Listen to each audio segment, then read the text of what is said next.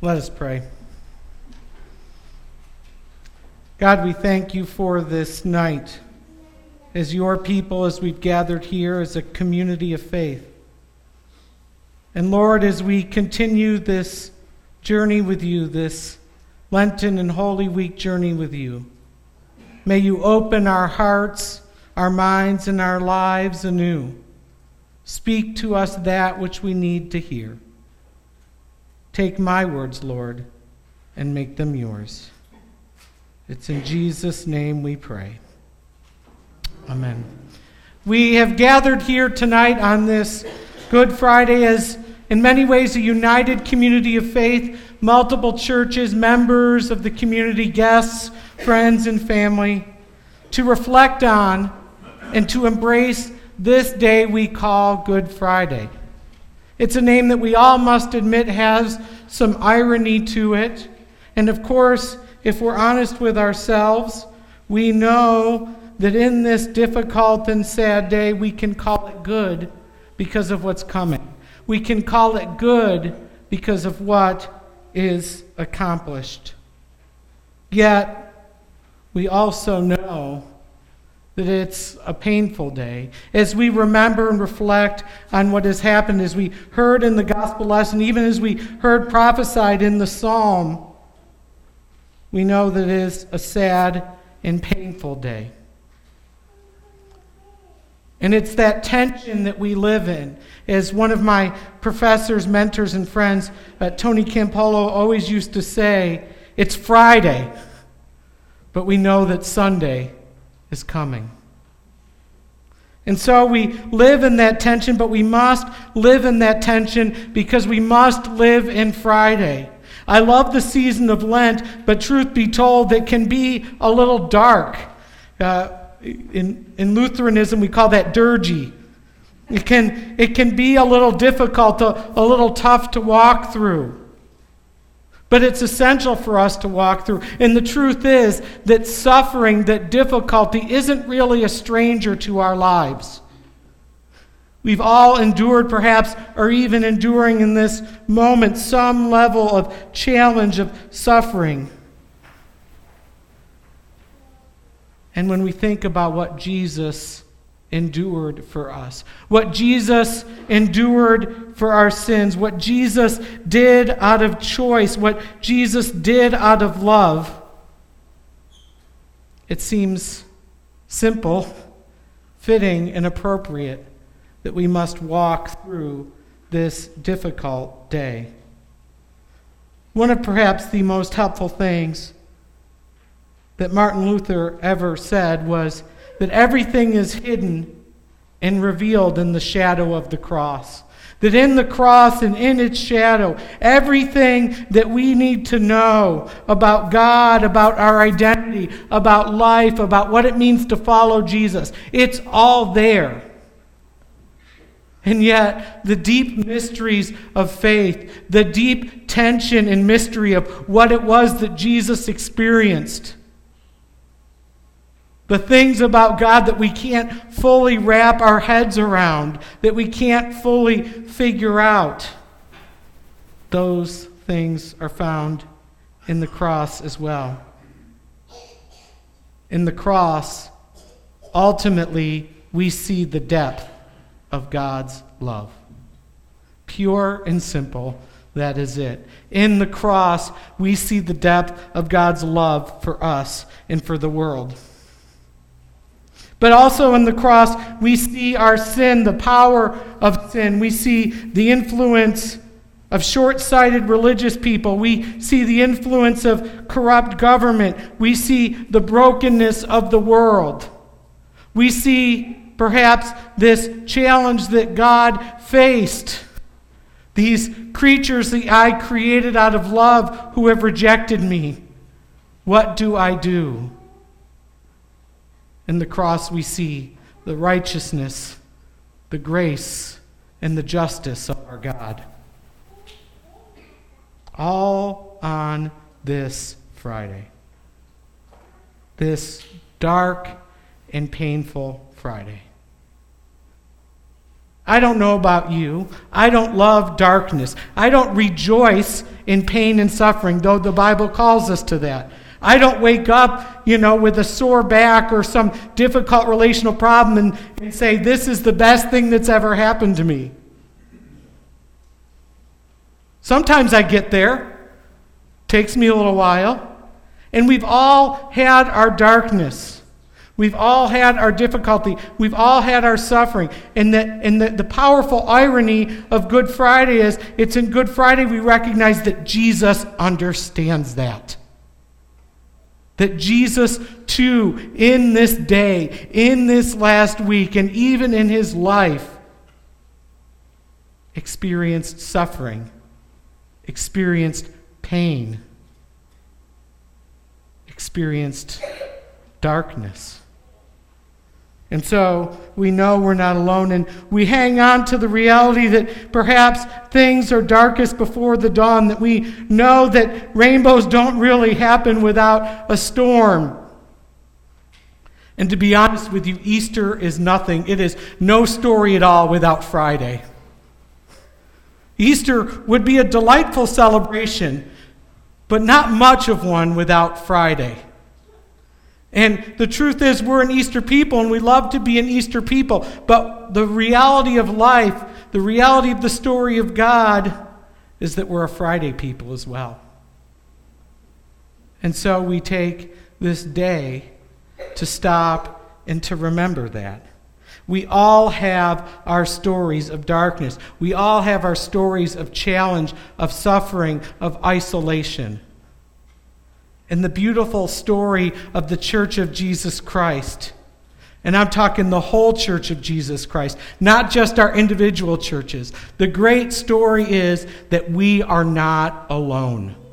That this is one of the greatest purposes of the church, the community of God. That in those dark moments, we are not alone. And in Good Friday, we recognize that in those moments of darkness, we are not alone. And the truth is, we know, and I know cognitively, that Jesus was never alone, that the Father was always with him, even in these most painful moments, in the garden, in the journey on the Via Dolorosa, the road of Christ, the way of Christ, on the cross. We know that the Father was with him. But I'll tell you, to be honest, this story has been transformed for me recently, perhaps more than any other story in the Scripture. And it happened a day in October. It was my first full day in Israel, and we were in Jerusalem. And the first thing we did was we went to see the oversight, one of the overlooks of the city of Jerusalem. This beautiful old city where much of this week's worth of stories that we've been living in happened in this 2 to 5 square mile radius. And you overlook that. And I was overwhelmed with it because as much as I've preached it, as much as I've read it, as much as I've studied it, it was another thing to see it and to walk it. Little did I know what was coming. And so we went to our next stop, and as he shared with us what our next stop was, it didn't hit me at first where we were going. And then as this beautiful sunny day, we were walking down this little slope to this house. They called it a house, but it looked more like a church. It was the house of Caiaphas. Caiaphas, if you don't remember from the story, is the lead priest, the high priest. He is the one who conspires against Jesus. He is the one who's working the angles, not only in Jesus' arrest, but as the crowd shouts, "Crucify him." It's Caiaphas who works out the arrangement with Judas. And while Pilate is often seen as the villain of this story, and perhaps rightly so, I think Caiaphas gets off a little too easy, unfortunately. And so, much like many of the places in Israel and in Jerusalem, they have built churches or sacred buildings over these places where these things have happened, where these historical things of the Scripture have happened. And because of the way it's worked, as the city has been conquered and destroyed and built up upon, a lot of the things that we know of the story of Scripture end up being, in a lot of ways, underground. And so we went into this building. And the first thing we saw, and I brought a picture tonight, is a hole in the floor. We were on the top floor of the house, and there was this hole in the floor. And the tour guide explained that when Jesus was taken by the high priest and his men, his army, he was lowered through this hole into a cell below as he awaited the verdict of the high priest, as he awaited his going to Pilate.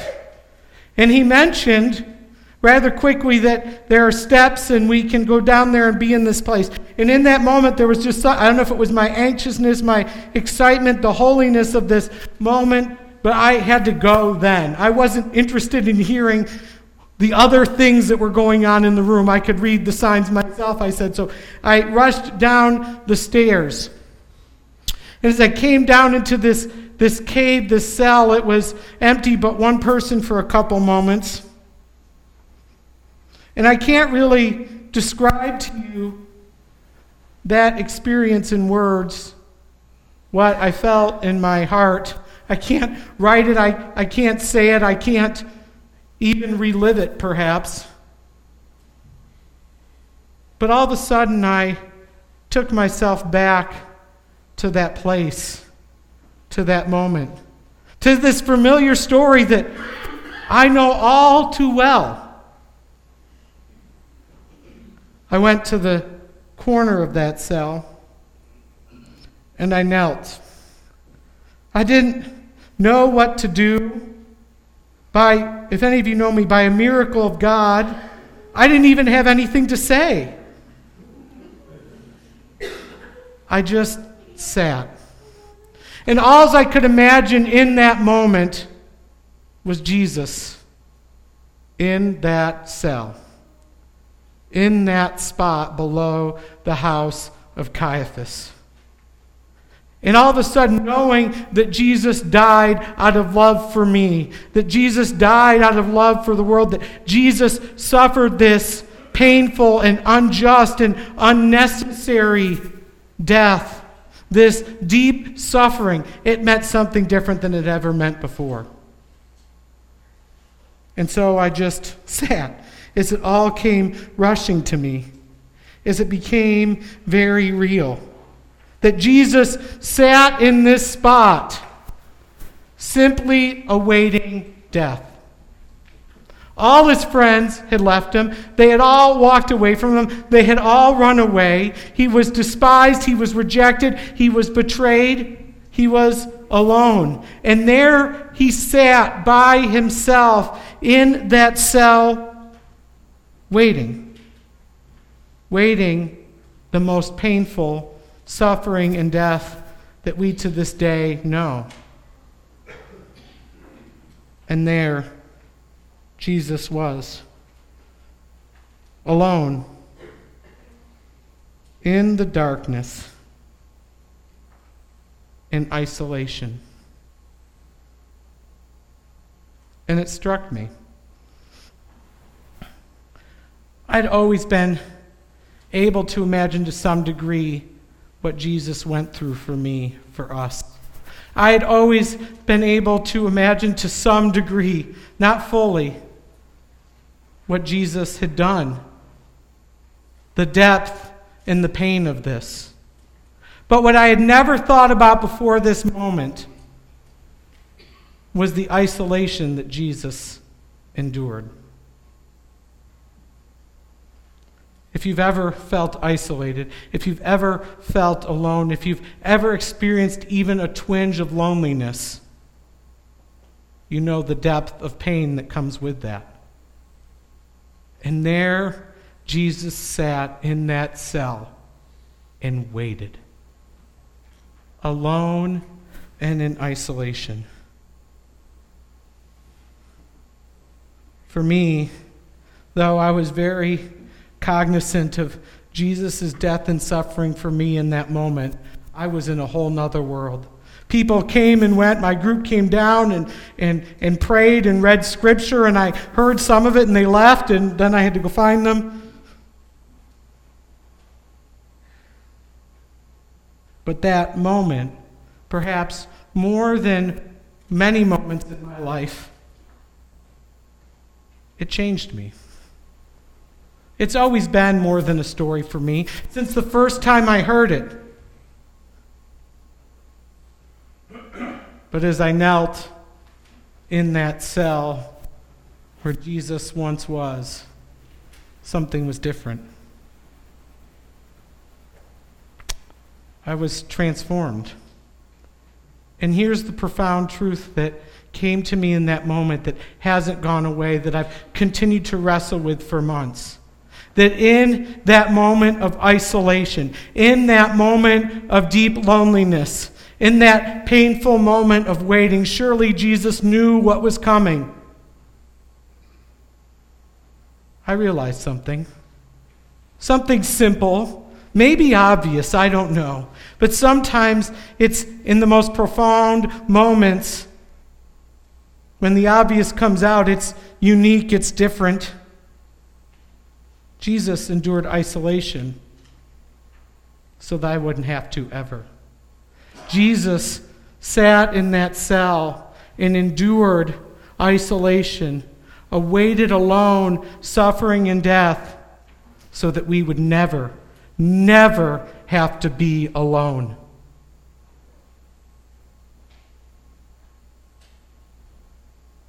And all of a sudden, the phrase Good Friday made a little more sense to me. All of a sudden, it was more than just another story. And here's the truth for us, brothers and sisters. Most of us know the story. Some of us know it so well we can close our eyes and recite it. But does the story transform us? Does the story change us? Because the truth is, whether you're a pastor or not, whether you've been following Jesus for 5 minutes, 5 years, or 70 years, this story, no matter how many times we've heard it, whether 3 times or 3,000, it must transform us over and over again. And so, whether we come to our 70th Good Friday or our 7th Good Friday, how can we look at this story and perhaps be transformed? Because so often in Good Friday we celebrate the great news that Jesus died for our sins, and nothing can minimize that. But there's more. Jesus died that we could have life abundant. Jesus died that we could be transformed. Jesus died that we could transform the world. Jesus sat in isolation and died so that we, no matter what season of life we were experiencing, would never, ever have to be alone.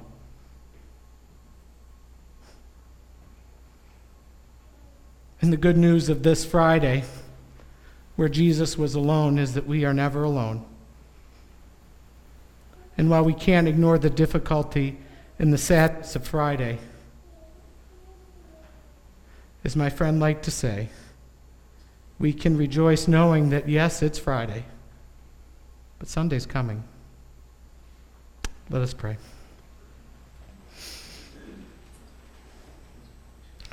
God, we thank you for this day. Though a difficult day for us, not nearly as a difficult day as it was for you and for Jesus. A powerful reminder of how you can take the worst of situation and circumstances and redeem it for good. A powerful reminder of your love in the midst of brokenness. A powerful reminder that your Son Jesus experienced all the things we've experienced. And that because of what Jesus was willing to endure, we never have to be alone. God, may we be transformed by this story this night and each day. May you speak into our hearts anew so that the familiar can become holy, so that the story can transform. It's in that precious name of Jesus we pray. Amen. I invite you to please stand.